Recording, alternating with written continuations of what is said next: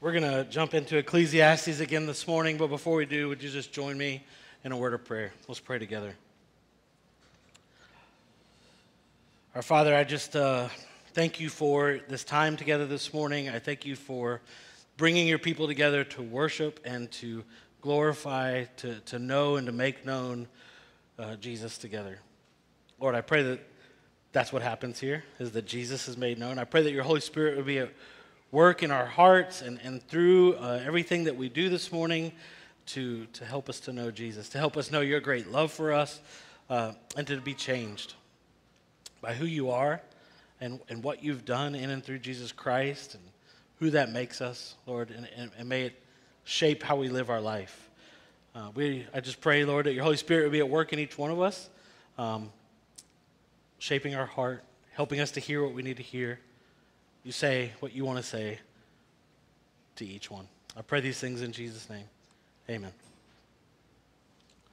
So, like I said, we're in Ecclesiastes. This morning, we're in Ecclesiastes chapter 9 through 11. If you're reading through Ecclesiastes, you kind of find that the tone starts to change at this point in the book. The pace sort of picks up as the preacher in Ecclesiastes kind of start wrapping things up. We're nearing the end. This is the second to last week in Ecclesiastes. Next week, we'll finish up. And so today we're covering what seems like kind of a large section. It includes some like big clusters of Proverbs that we're not going to work all the way through and out together. I'd encourage you to go back and read through this and sit through it, spend some time here. But this morning, we're just going to concentrate on a few key passages in these three chapters that help kind of move us through where the preacher is ultimately guiding us in this section. So we're going to go ahead and read in Ecclesiastes chapter 9, verses 1 through 3. If you want to follow along with me, turn in your Bible to Ecclesiastes chapter 9. You could also follow along on the screen if you don't have a Bible with you. The preacher says this. He says, "But all this I laid to heart, examining it all, how the righteous and the wise and their deeds are in the hand of God. Whether it's love or hate, man does not know. Both are before him. It's the same for all, since the same event happens to the righteous and to the wicked, to the good and to the evil, to the clean and the unclean, to him who sacrifices and him who does not sacrifice. As the good one is, so is the sinner, and he who swears is as he who shuns an oath. This is an evil in all that is done under the sun, that the same event happens to all. Also, the hearts of the children of man are full of evil, and madness is in their hearts while they live. And after that, they go to the dead." Welcome to Ecclesiastes. It's such a bluntly honest book, right? It says the things we don't really like to talk about, but it says them for our good. It's helping us to face some of the hard facts of life, and it's for our good. It's for a better life for us. And in these verses, we're faced with a blunt, honest saying again, and that is, we all die. Every one of us will die. It doesn't matter who you are. It doesn't matter how you live your life. It doesn't matter what you do. It doesn't matter where you come from. One day, you and I will all die.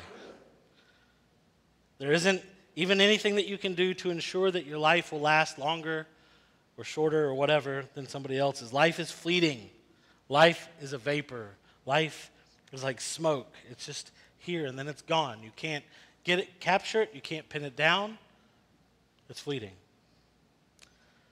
The preacher has said over and again since the very beginning of this book that since there's nothing that we can do in this life that truly gains us anything that will last, since we all die, then there's nothing better than to eat and to drink and to enjoy life.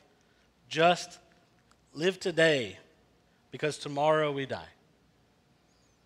And a lot of what he has been saying, I think, has been helping to free us up to live in the present, to actually live in today, like learning to be content with what we have been given today. And he repeats the same thing that he's been saying over and over and over again throughout the book, here in Ecclesiastes chapter 9, verses 7 through 10, but he expands on it a little, so I want to read this. verses 7 through 10. It says, "Go, eat your bread with joy, and drink your wine with a merry heart, for God has already approved what you do.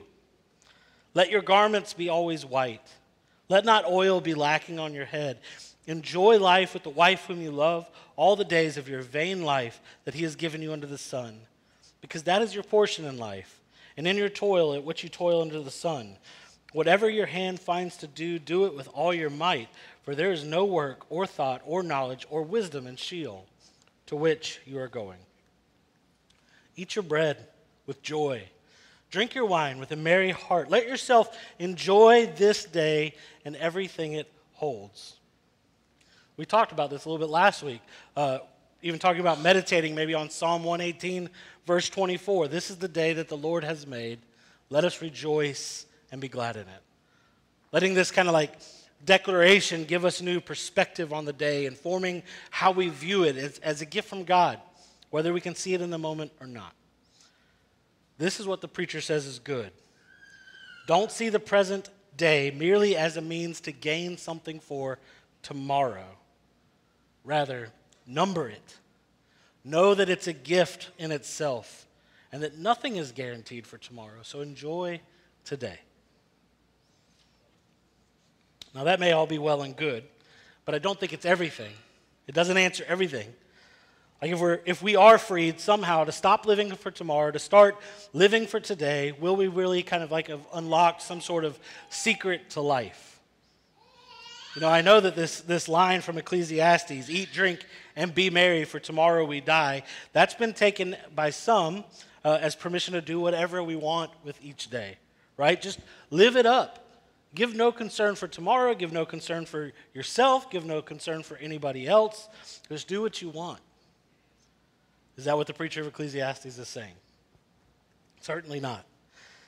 He's already taken us, like as we've gone through this book, he's already taken us along on his exploration of the way of wisdom and the way of folly and the way of self-indulgence. He's shown that the way of wisdom seems better, that there seems to be more satisfaction in it, and that while it does not guarantee a longer or more prosperous life, it does seem to at least kind of lean in that direction.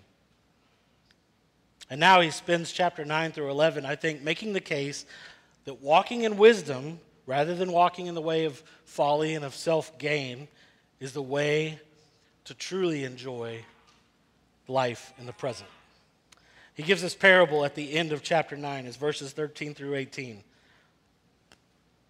He says, "I have also seen this example of wisdom under the sun, and it seemed great to me. There was a little city with few men in it, and a great king came against it, and he besieged it, building great siege works against it. But there was found in it a poor, wise man, and he by his wisdom delivered the city. Yet no one remembered that poor man.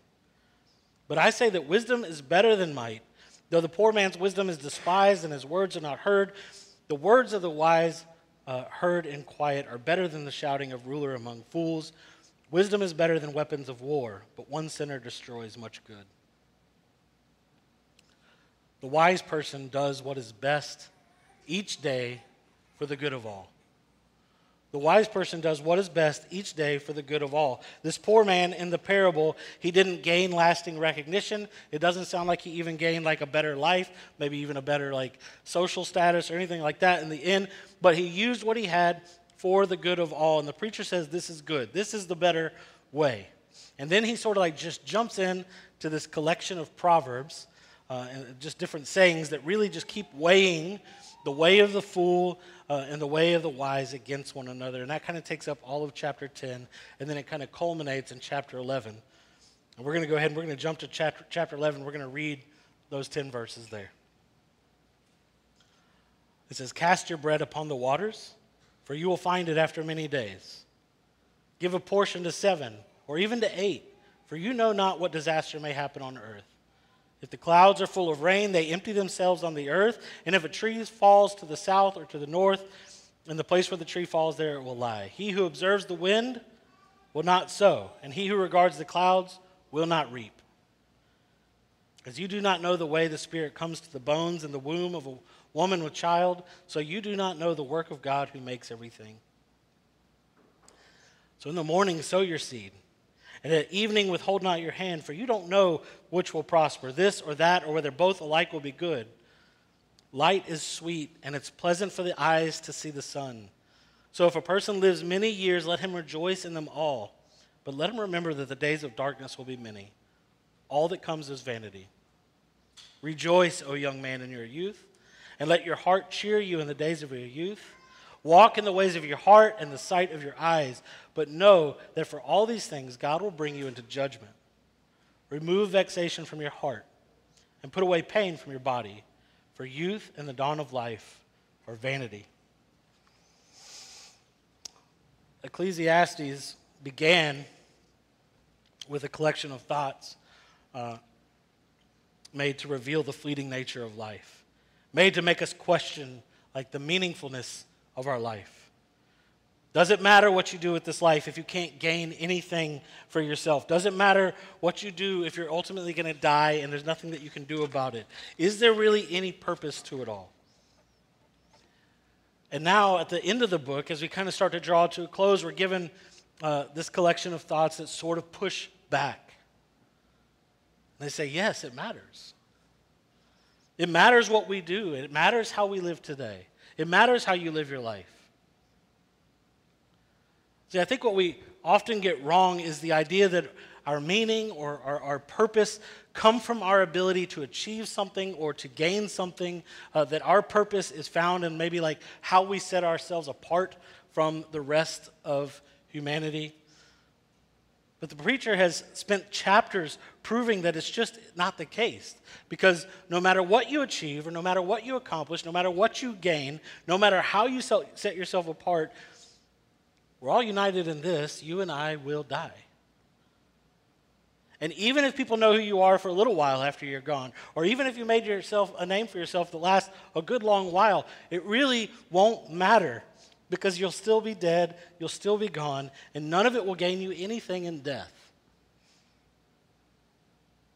So what we're meant to see is that our purpose and our meaning, it isn't something that we gain in this life. Rather, we were made full of purpose. We were made full of meaning. If you go back to Genesis, we're created in the image of God. We live under the sun, as the preacher in Ecclesiastes says so much, with the purpose of bearing his image here, of making him known here. We were created to make God known for who he is presently. In this time and place, we were created in this time and place, each one of us, to make him known here. We were made with that meaning. We were made with that purpose. We were made full of purpose. And living from it rather than for a purpose or to gain a purpose is where life is found to be most satisfying, most full, because it's the definition of life for us. It's what we were made for. What does it look like? I like at the beginning of chapter 11, it says, "Cast your bread upon the waters, for you will find it after many days." And I know we might read that and be like, what is this gobbledygook? What is that? What does that even mean, right? Who's throwing bread in the water, and why are they going looking for it later? It's not an original proverb to Ecclesiastes or even to the Bible. It sort of plays on an ancient Egyptian proverb that was likely familiar to many in their time. Basically, it means like if you throw a good deed in the river and let it go down, when the river dries up, you'll still be there. You'll still find it. In other words, you can afford to be generous. Nothing is lost in your generosity. Nothing is lost when you do good for all. And if you pair it with the rest of what the preacher says here about freely giving your portions to 7 or to 8 and so on, maybe not relying on the weather report to decide whether you sow or whether you reap and all of that, the exhortation we should hear is to live in the present enough to live within and from our God-given purposes today by living in a way that takes others into consideration and does what is good for all. This is the way of wisdom. And we on this side of the cross and the resurrection of Jesus, we know that this is what God is like, right? Because this is what Jesus is like. Philippians 2:4-8 says it well. Paul says, "Let each of you look not only to his own interest, but also to the interest of others. Have this mind among yourselves, which is yours in Christ Jesus, who, though he was in the form of God, did not count equality with God a thing to be grasped, but he emptied himself by taking the form of a servant and being born in the likeness of men. And being found in human form, he humbled himself by becoming obedient to the point of death, even death on a cross.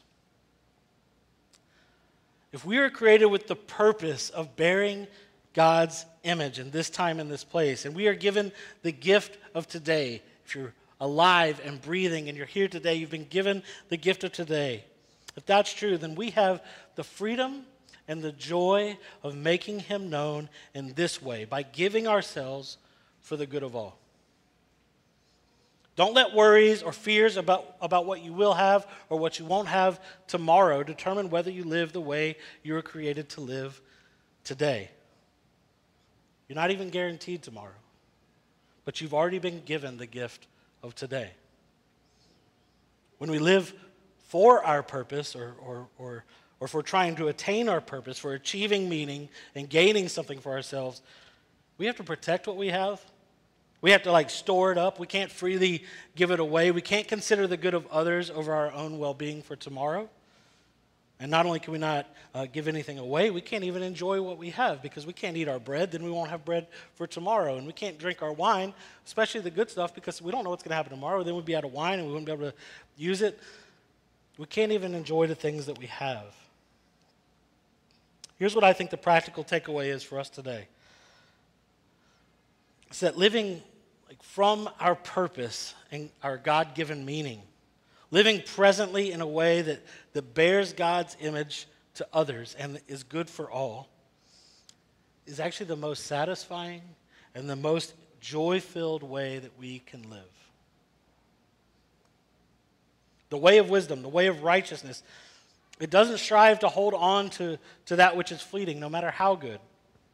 Rather, it recognizes that while everything under the sun is fleeting and our days are numbered, our hope and our joy lies not in those things, but in using all the things we've been given to know God and to make him known.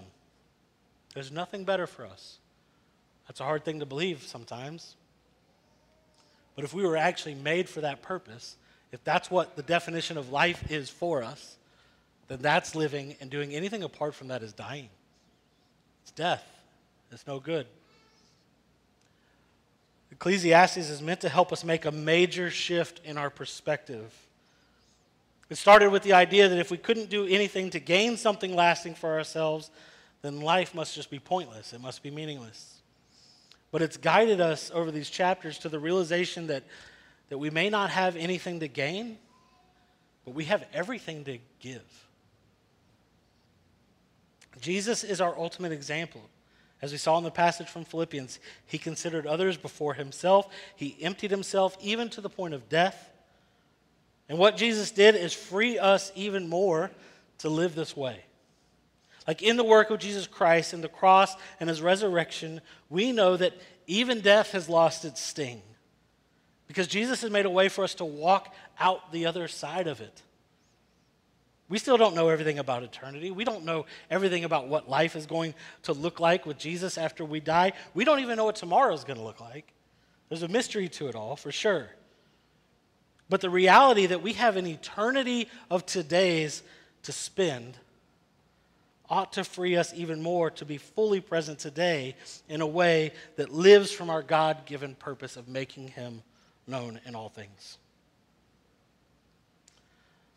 As we close, just listen to what Jesus said in his Sermon on the Mount.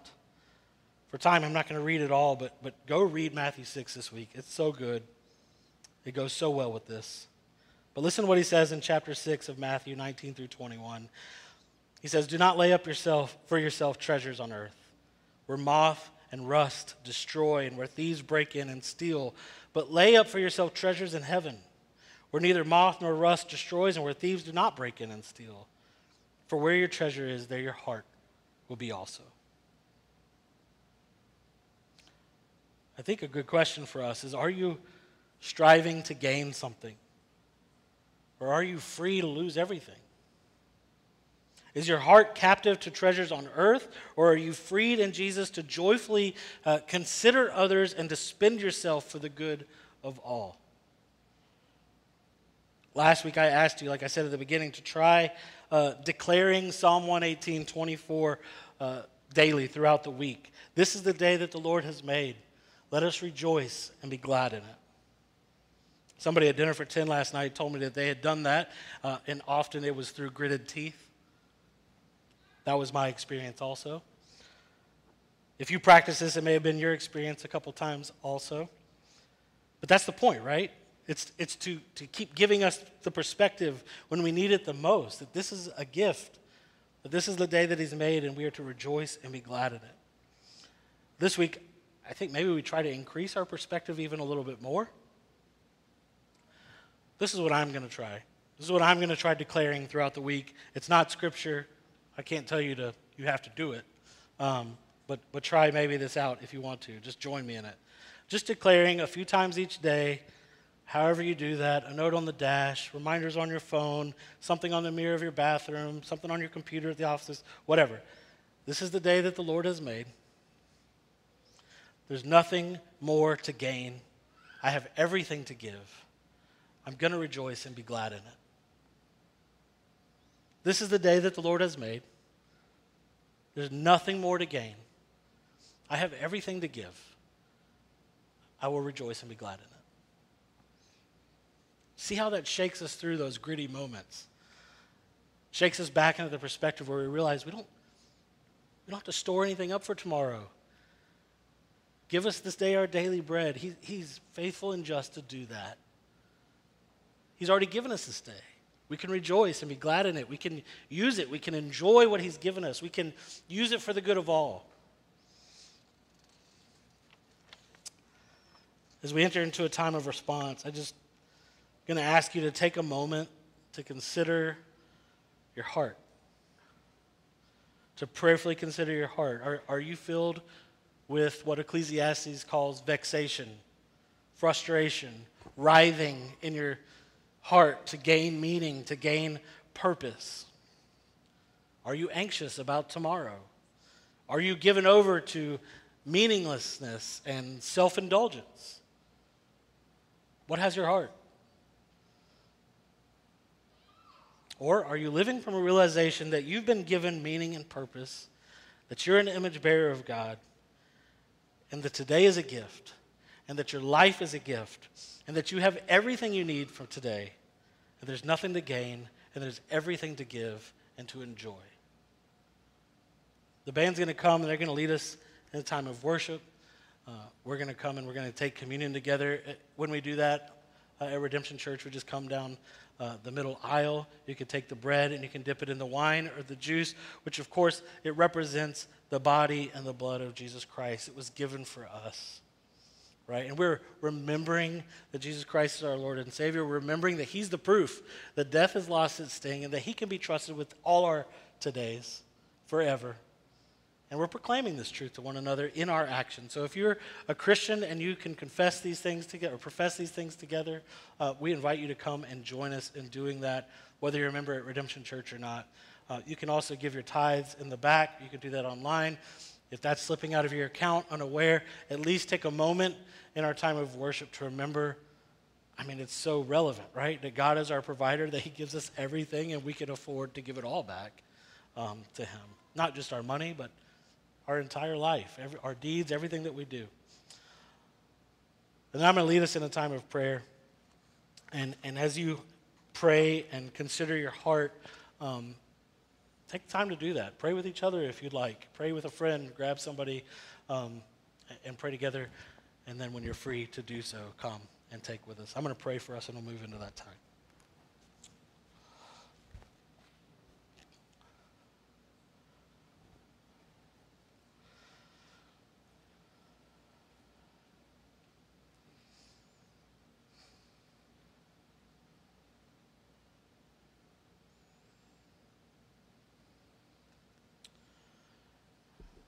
Our Father, I just pray that